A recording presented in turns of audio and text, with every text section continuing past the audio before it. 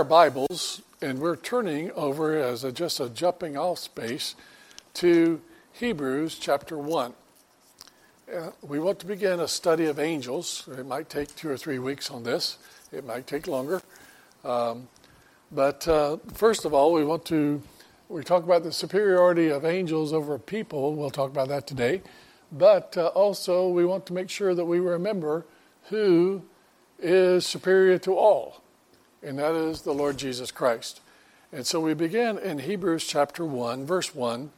God, who at various times and in various ways spoke in times past to the fathers by the prophets, has in these last days spoken to us by his Son, whom he has appointed heir of all things, through whom also he made the worlds, who being in the brightness of his glory and express image of his person, upholding all things by the word of his power, when he had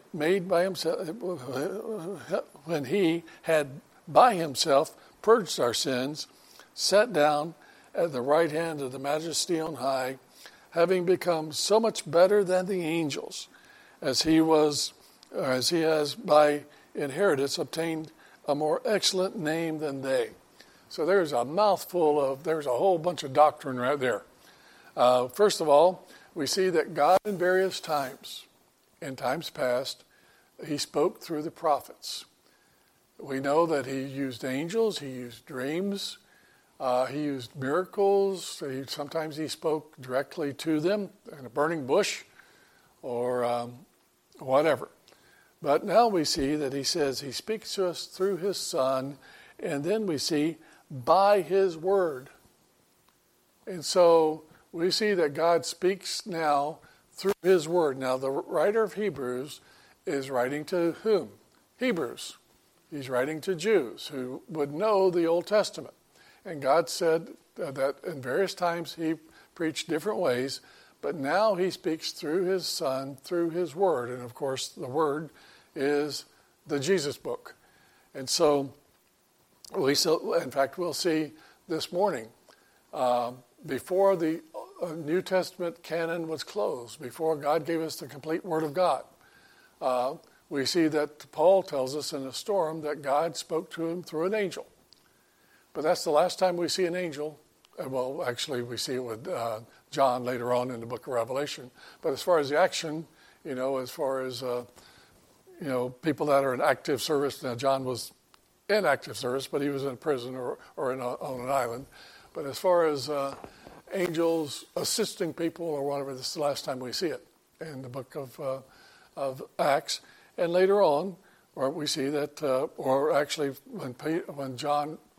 when Paul wrote to the Corinthians in chapter 13, he says, when that which is perfect is done, then that which is imperfect will pass away.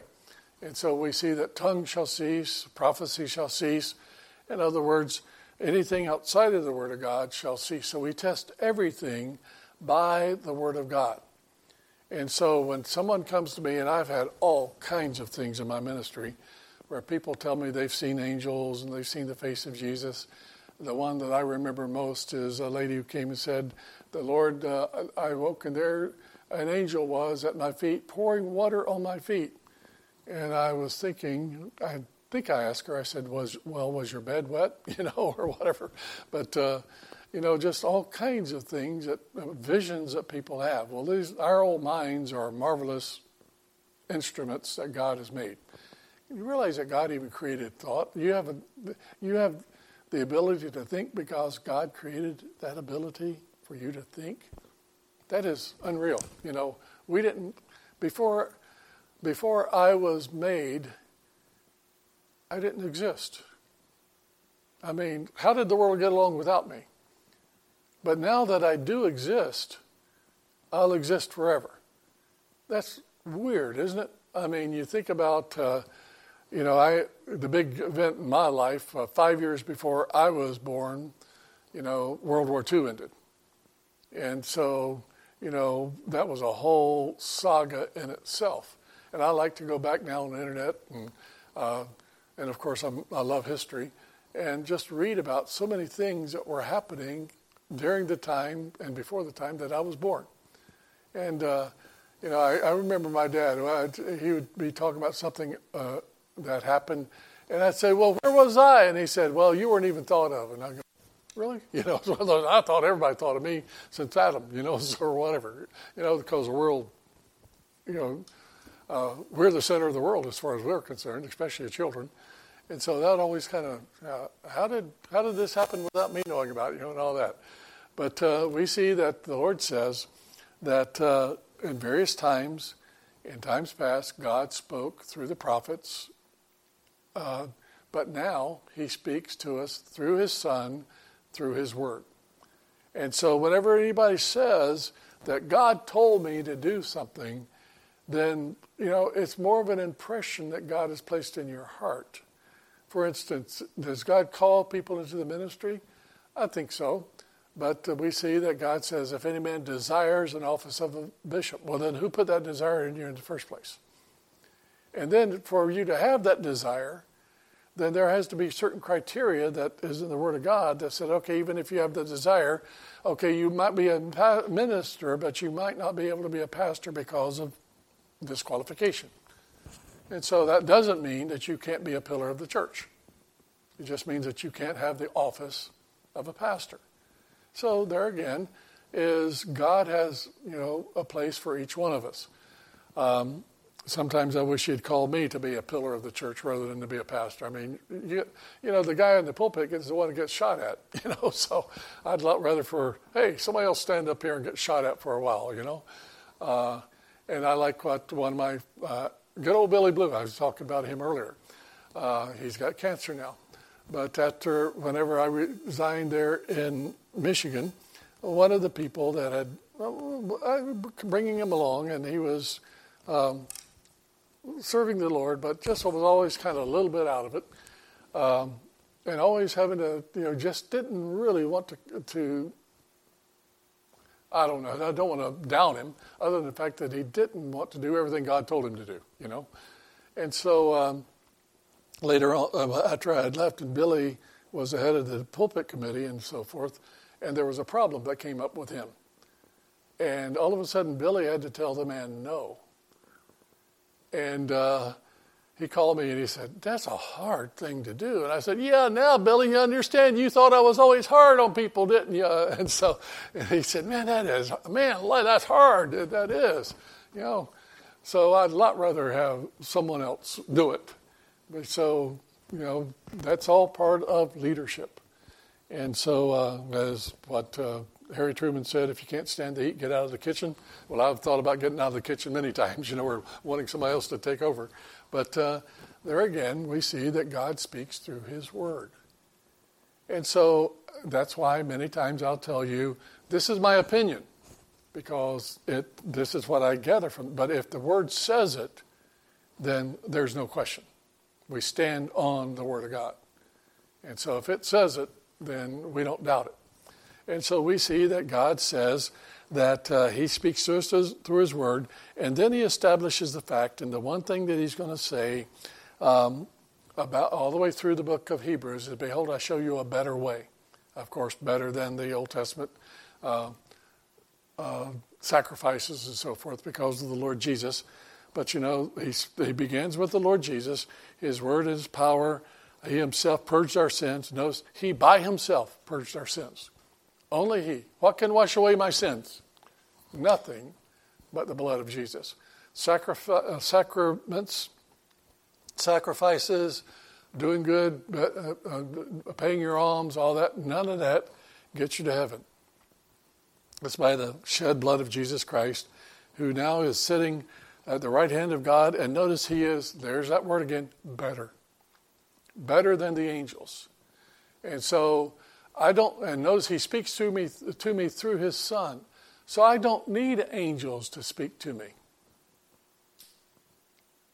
And so he begins right off the bat with saying, you don't need angels, you need the Word of God. And so does God speak to us through his Word? That's the reason we want it to dwell in us richly, because the Holy Spirit can take his Word and apply it to our hearts and apply it to the decisions we make and so forth. We can test, in 1 John, he tells us to test the spirits to see if they're of God. How do you test the Spirit? okay, this is what I feel like, or this is what somebody is saying, but if it differs from the Word of God, which way do we go? The Word of God. And so we always have to test everything. That's the reason we say that the Word of God is our final, that's our final standard. That's what we stand on. And so we see He's better than the angels. So when we start off with the study of angels, we've got to realize they're not superhuman beings they're not super beings that are superheroes that just swoop down and take care of us outside of the will of God. No, they are directed by the King of Heaven. And there's nothing that escapes His notice, and they do nothing that would betray His name or His will. And so we see that He is better than the angels. So we begin with Hebrews 1. And so he goes on and he explains. He says, for which of the angels did He say, you are my son, today I've begotten thee? We looked at that. That's that great messianic psalm, Psalm 110. I will be to him a father, and he shall be to me a son. And when he began, and when he again brings the firstborn into the world, he says, now the firstborn, the Jew understood exactly what that was. That was position, not birth order. The firstborn was the one who passed on the spiritual things to the next child. Remember, Joseph was actually the firstborn, and he was the 11th because he got the double portion.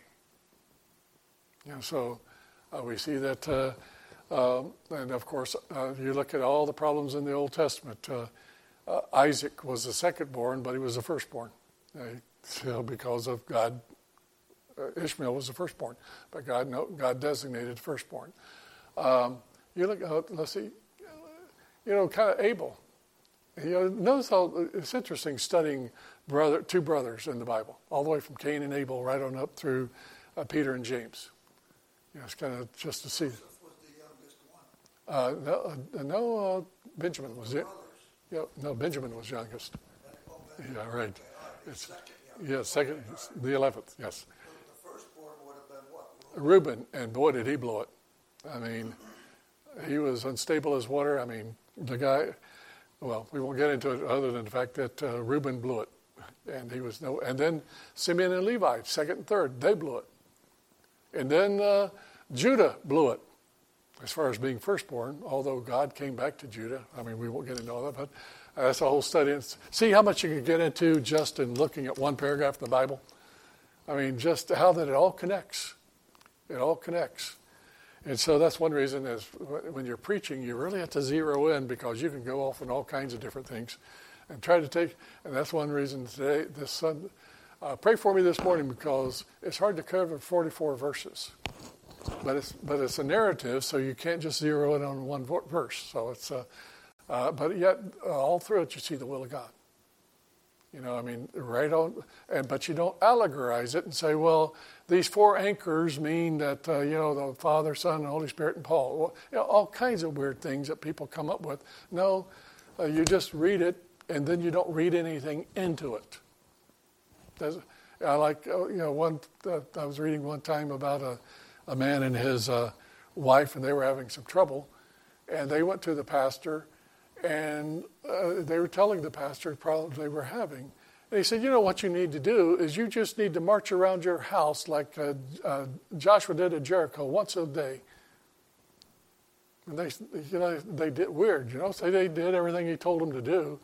And they said, we still have problems. I said, well, that has nothing to do with marital conflict. Does that make sense? So that's the allegorizing. That's where people try to say, well, this is what this means. No, if the Bible doesn't say it means this, so we have to be very careful that we inject what we think it means into the Bible.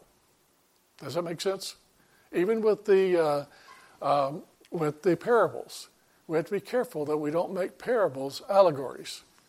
In other words, I'm getting off into things, but you get into, and they'll say that this represents this. No,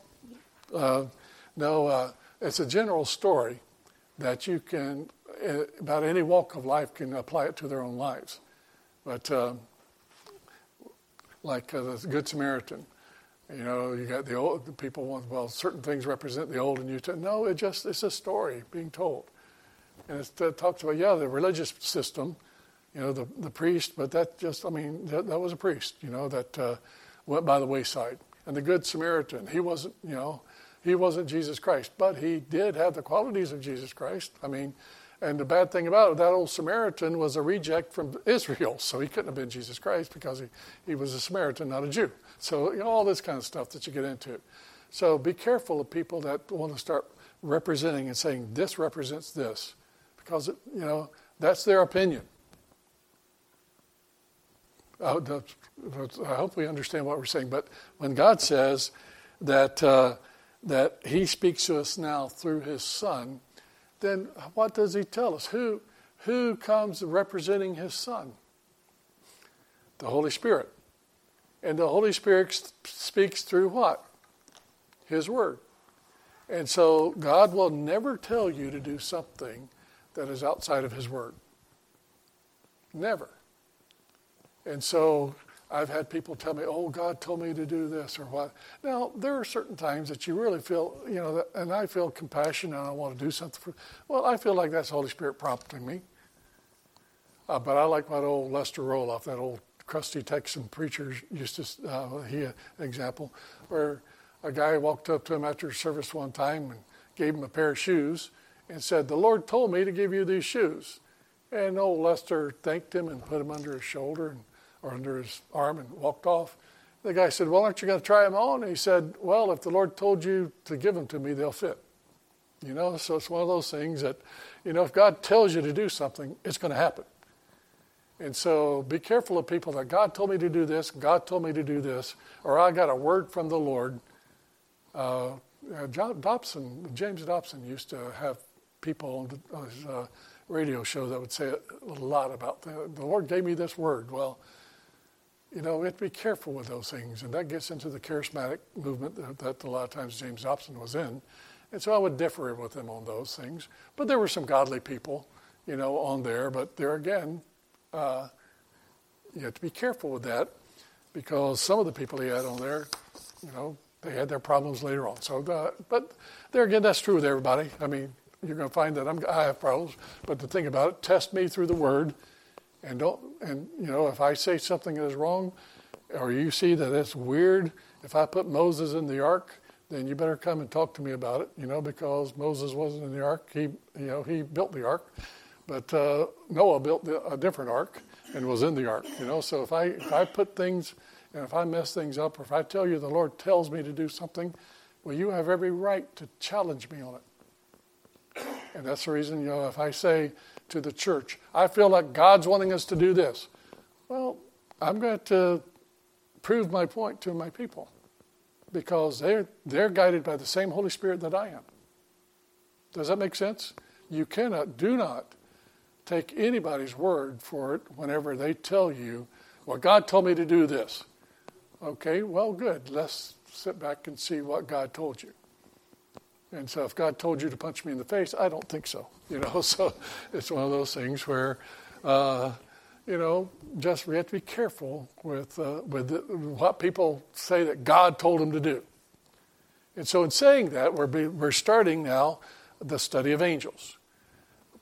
We see then that angels are mentioned 108 times in the Old Testament and 165 times in the New Testament. So there's more angelic activity in the New Testament in a much shorter testament than there were in the Old Testament, which was about 3 times as long. So it's interesting how that is. The number of angels, in fact, we see it both. It's interesting how many times you'll see both Daniel and Revelation. We're talking about angels. And, of course, John and Daniel are the two of the key people, main key people, about the last things. It's interesting how many times they saw angels. And so, of course, we saw the angels mentioned in the book of Revelation more than any other book in the Bible with John. But even back in the book of Daniel, let's see, I didn't, I thought I had it marked. Yes, I do. Okay. Daniel chapter 7, verse 10, he's talking about the angels that was talking to him. He says, a fiery stream issued and came forth from before him. 1,000 thousands ministered to him. 10,000 times 10,000 stood before him. The court was seated and the books were opened. Now, where do we hear that? In the book of Revelation also. Now, let's do some math. He says 1,000 thousands. How many is that? It's a million, right? But 1,000 thousands plural is millions. But then he says 10,000 times 10,000. Now we're getting into billions of angels. And so we see that Daniel said that there were many angels. And of course we see in Revelation chapter 5 the Lord sitting on the throne and the angels around the seraphim and so forth. And we'll get into all those different seraphim okay, what's the other one? Cherubim and seraphim. Pastor's moment there. But, we'll talk about that later on. But, there are different positions, different duties of angels. But there's billions of them. So we wrestle not against flesh and blood, but against principalities, against powers, against spiritual wickedness in high places. So are the angels around us? Yes. So, but do we look to the angels and say, oh my, where's that angel? No. We don't know. God doesn't tell us. But he does tell us he's the captain of the Lord. He's the captain of the Lord of hosts. Or he's the captain of hosts, the host of heaven. In other words, he's the captain over it. And that's why he says when he tells us that he resists the proud but gives grace to the humble. The word resist is a very interesting word. It's scary because it says he marshals his forces against us.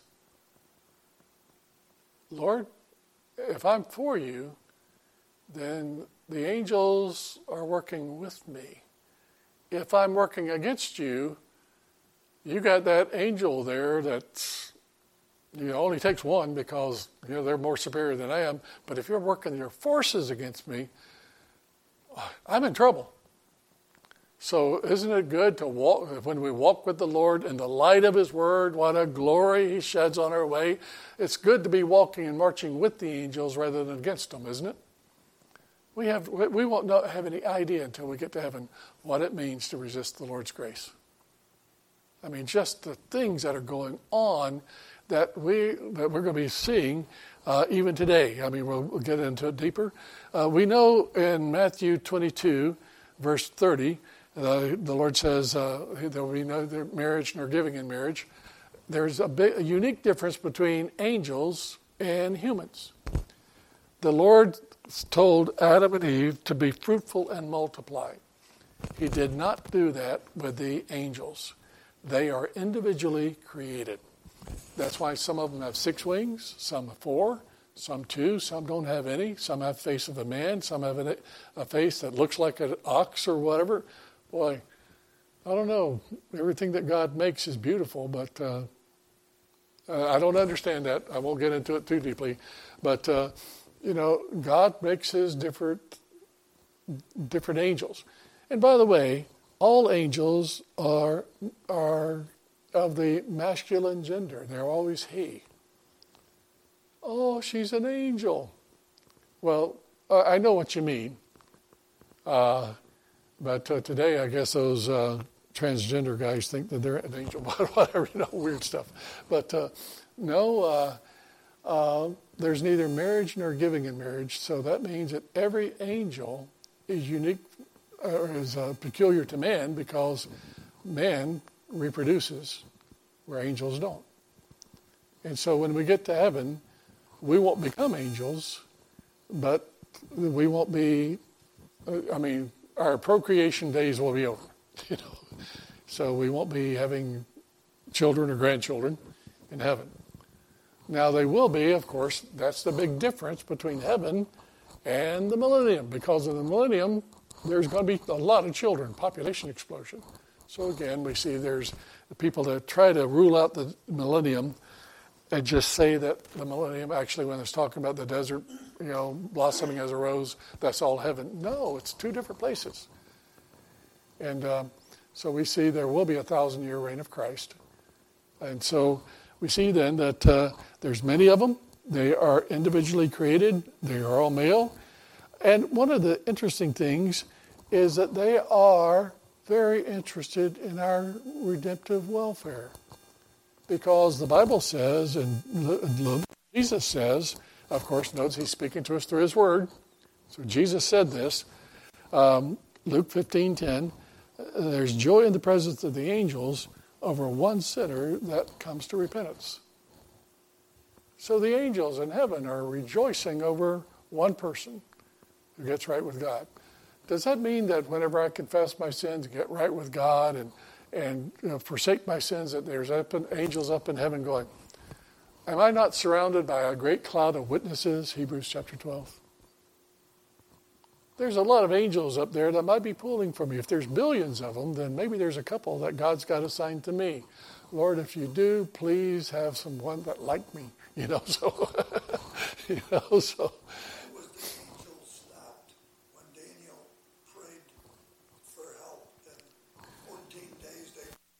That is there again, you're getting into the things that we don't totally understand. It's a different level.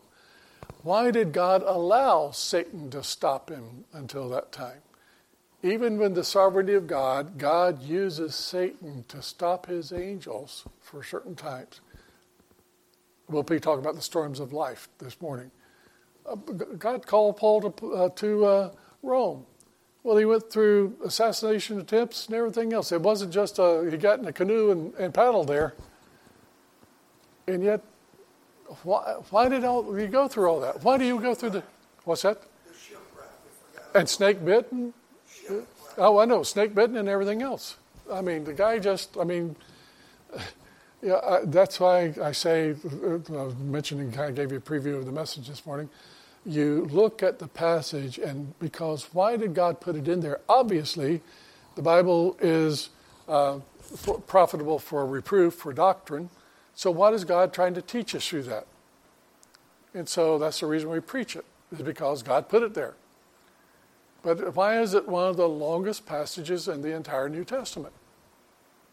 There again, we go through extended periods of stormy weather in our lives, do we not? And boy, just see how I'm applying it without saying, okay, the boat represents the Lord Jesus. And I didn't do that. But it can represent the Lord because, we get on let's get on his boat. But there again, that's not what the Bible says. But it does tell me that I can learn a lot about Paul. And that's one thing that's kind of pulled me through is there have been times when I just didn't know where to turn, but I just knew God called me. You ever been there? Lord, I don't know what's going on. I mean, it seems like everything is falling apart. All I know is I'm hanging on for dear life with you. I've had people come to me, and I think of a very, very godly person who came to me one time in my ministry when I first got there, and she said, Pastor, we're hanging on by our toenails. And now, she's got grandchildren that are serving the Lord. So what a blessing that is to see. But at that time, they were thinking about quitting. But there again, you don't quit if when you serve the Lord. And so, again, we see that each one of them, so there again, what I'm trying to say, maybe I'm going back and forth. Maybe I need to structure my Sunday school a little bit more so that I'm not going all over the place. But I don't want to give you 3 points in a poem. I'm trying to get you to give me some feedback and so forth. And, I'm glad that you are. And a lot of times all you're doing is shaking your head or whatever. But that helps me. It helps me see that I'm getting across to you. And so give me this every once in a while. If you give me this, then I know that I'm in trouble. But, But I look back at my wife, and I know if she's smiling at me, then I probably made a mistake. No. No. I've always said, Pastor, I'll get people up, and they'll pray, or they'll be up in front, and they'll make it. And my wife was just smiling at me. I said, And then later on, she tells me the mistakes I was making. I said, well, that's basically what it is. That's what your wives are there for, is to smile at you. But there again.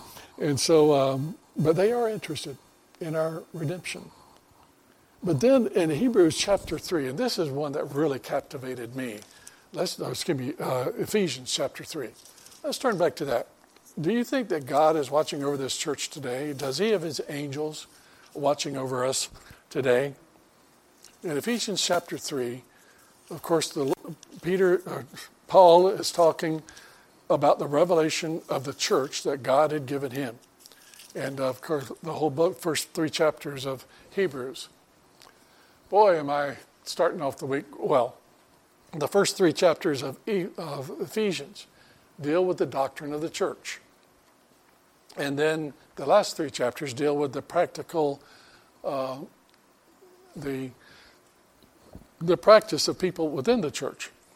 But in chapter 3 of Ephesians, we see that he says, let's begin in verse 8. He says, to me, who am less than least of all the saints, this grace was given, that I would preach among the Gentiles the unsearchable riches of Christ, and to all see what is the fellowship of that mystery. And he's talking about the church. It was a mystery until God has revealed it today, which from the beginning of the ages has been hidden in God, who created all things through Jesus Christ. So, we see that Abraham didn't know a thing about the church. Isaiah didn't understand a thing about the church. That is why when people say the church of the Old Testament, watch out, because they're probably amillennial, which means that they don't believe in, they just put the church and everything all together. And then you get into situations today where they call it replacement theology, and that is the church has replaced Israel. No way! God still has his plan for Israel. Amen? They're still God's chosen people. We have not replaced Israel. We are not the new Israelites. They're 2 different institutions. That's part of what we're getting. That's part of the new. Well, actually, it's a lot of the Reformed. The Reformed thought actually came out. Reform meaning they were trying to reform the Catholic Church, and so the Catholic Church, of course, was going to be all. Catholic means always, everywhere, by all, which means worldwide, and so the church was going to become the universal church over the whole world and is going to usher in heaven or whatever else. Well, Luther and Calvin, they were running for their lives. They really helped us solidify what justification by faith is all about. But they didn't get into eschatology, which is doctrine of last things. And so that just kind of lasted. So the Lutherans and Presbyterians and people that are Reformed never really got into eschatology that much. Now, when I say that, until the 1800s, and then a lot of things started changing. But that's a whole study in itself, and I think we've gone through it again. But, if you talk to the average Lutheran, they think there's going to be a judgment day coming. Right, Linda? When there's just going to be a big judgment day for a Lutheran. There's not really going to be all this stuff about a millennium and all. No, man, that's not going to happen. That's what they'll tell you. And a lot of Presbyterians, although I had a Presbyterian theologian as a teacher who was right straight down. In fact, he taught me eschatology. And he was, so there again, you don't blanket a Presbyterian just like you don't a Baptist. There's some Baptists that handle snakes, and folks, that's not me, So, I run from them. And so, again, we see that he says he created all things through Jesus Christ, to the intent that this is really, when I saw this verse, it just blew my mind. To the intent that now the manifold wisdom of God might be made known by the church to the principalities and powers in heavenly places. Now, the manifold wisdom of God is the multifaceted wisdom of God. God is teaching his wisdom to principalities and powers. We'll see that those are ranks of angels. So God is teaching the ranks of angels about his wisdom through this church. Weird. I mean, astounding. What can I teach Michael? What can I teach any of them? Whatever it is, I hope it's good, or either man. He's saying, that dumb guy down there, I'm going to show you what I can do in spite of him. I think the Lord has a sense of humor at times. And I think the angels have to too, because they say, Lord, are you sure this guy is really, Has you ever feel like maybe the angels are laughing at us? There again, they're serious, and I'm not wanting to make too light of it, but I think you understand what I'm saying. And so, but the eternal purpose of God, He's teaching through you and me in this church. That is just astounding to me. He says, which He accomplished through Jesus Christ our Lord. And so we have boldness and access with confidence through faith in Him. There's that favorite word of mine again, access. I have access to God through Jesus Christ.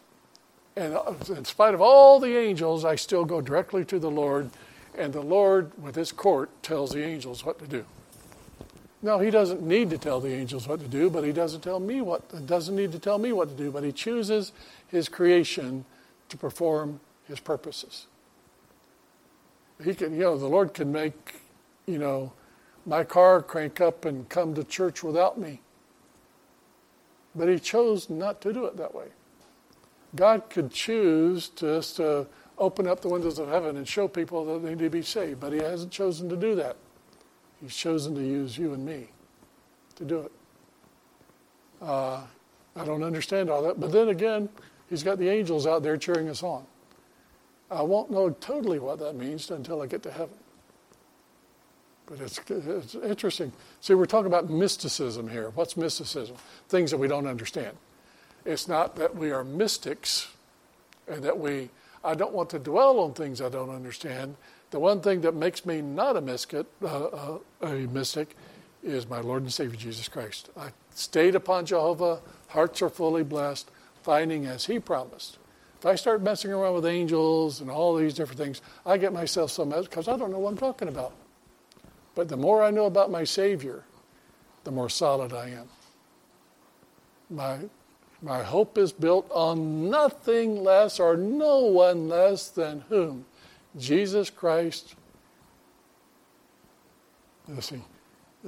My hope is built on nothing less than Jesus Christ and His righteousness. Is that it? Okay.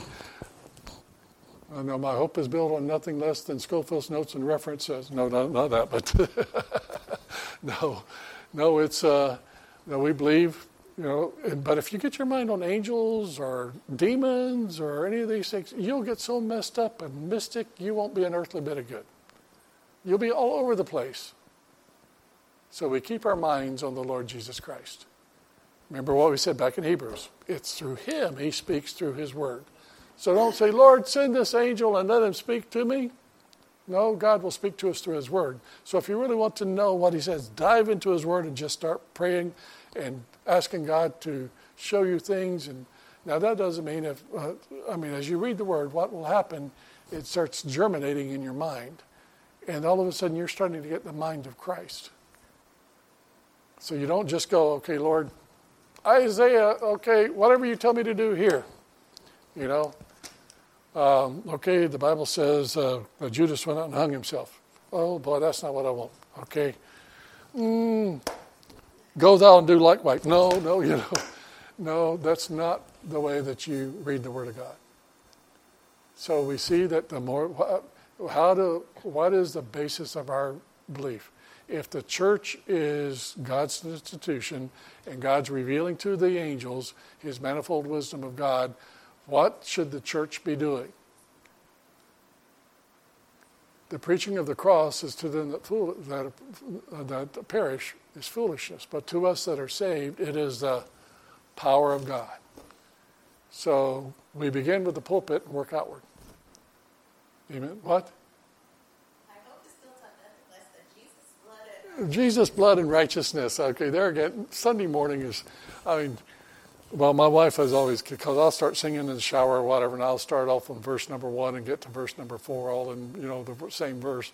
And she's going, yeah, as a musician, so just, or whatever. So, and so see what she had to do? She had to go back and look it up herself. After I mess her up, and then she can't think of what it is. I know what it is, but you've messed me up. So that's what I mean. But that's fun, isn't it? Really, that's what it's all about. I know what I'm trying to say, but I can't say it. So then I get somebody else thinking about it, and gets them thinking on the Word of God or on a song, and so it comes out. Isn't that fun the way it is? God even uses our messed up brains to make us really dive in to find out what it really says. Talking about angels a lot, okay? Yes. What are they doing when there's a violent murder? Are they just standing there watching? That is the omniscience of God and omnipotence of God, and I have no idea. Why do bad things happen to good people? Job asked that. And his friend said, because you're a sinner. Well, no. As far as I know, there's nothing worse than for me to be having problems and you come to me and tell me, it might be because you're demon-possessed, or because you're outside the will of God, or because remember what you did back 50 years ago and it's coming back to roots now. Now, you can, a lot of times as a pastor or as a Christian, you can see the patterns in people's lives. And you can see that even though they've gotten right with God, something in their past has held them back from something. But you don't keep reminding of that, because that's under the blood. And what God can do is take that curse and turn it into a blessing. Time after time. Remember Simeon and Levi. Levi was cursed. You'll never own any of the land. And yet, some of the greatest people in the history of Israel came out of Levi. John the Baptist, Elijah, Elisha, You're talking about Levi the priest? Moses.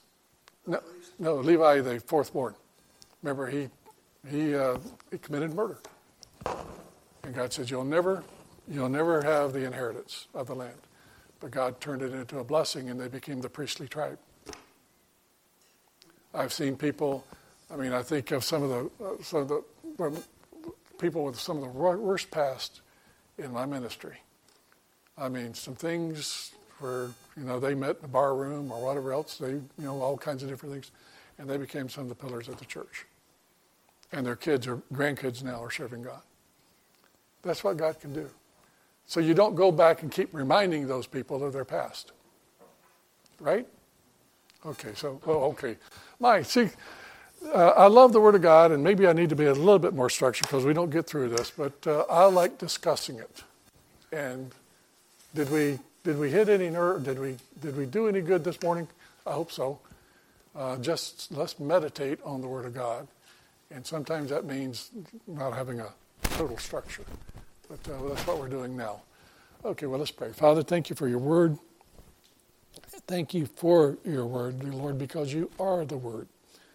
And so, Lord, as your thoughts are not our thoughts, and our ways are not your ways, but, Lord, you've given us the way and the truth and the life through your Word.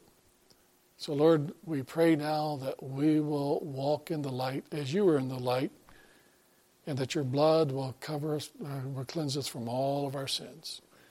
Lord, give us wisdom, and may you show the angels the wisdom that you give us and the manifold, the multifaceted wisdom of God.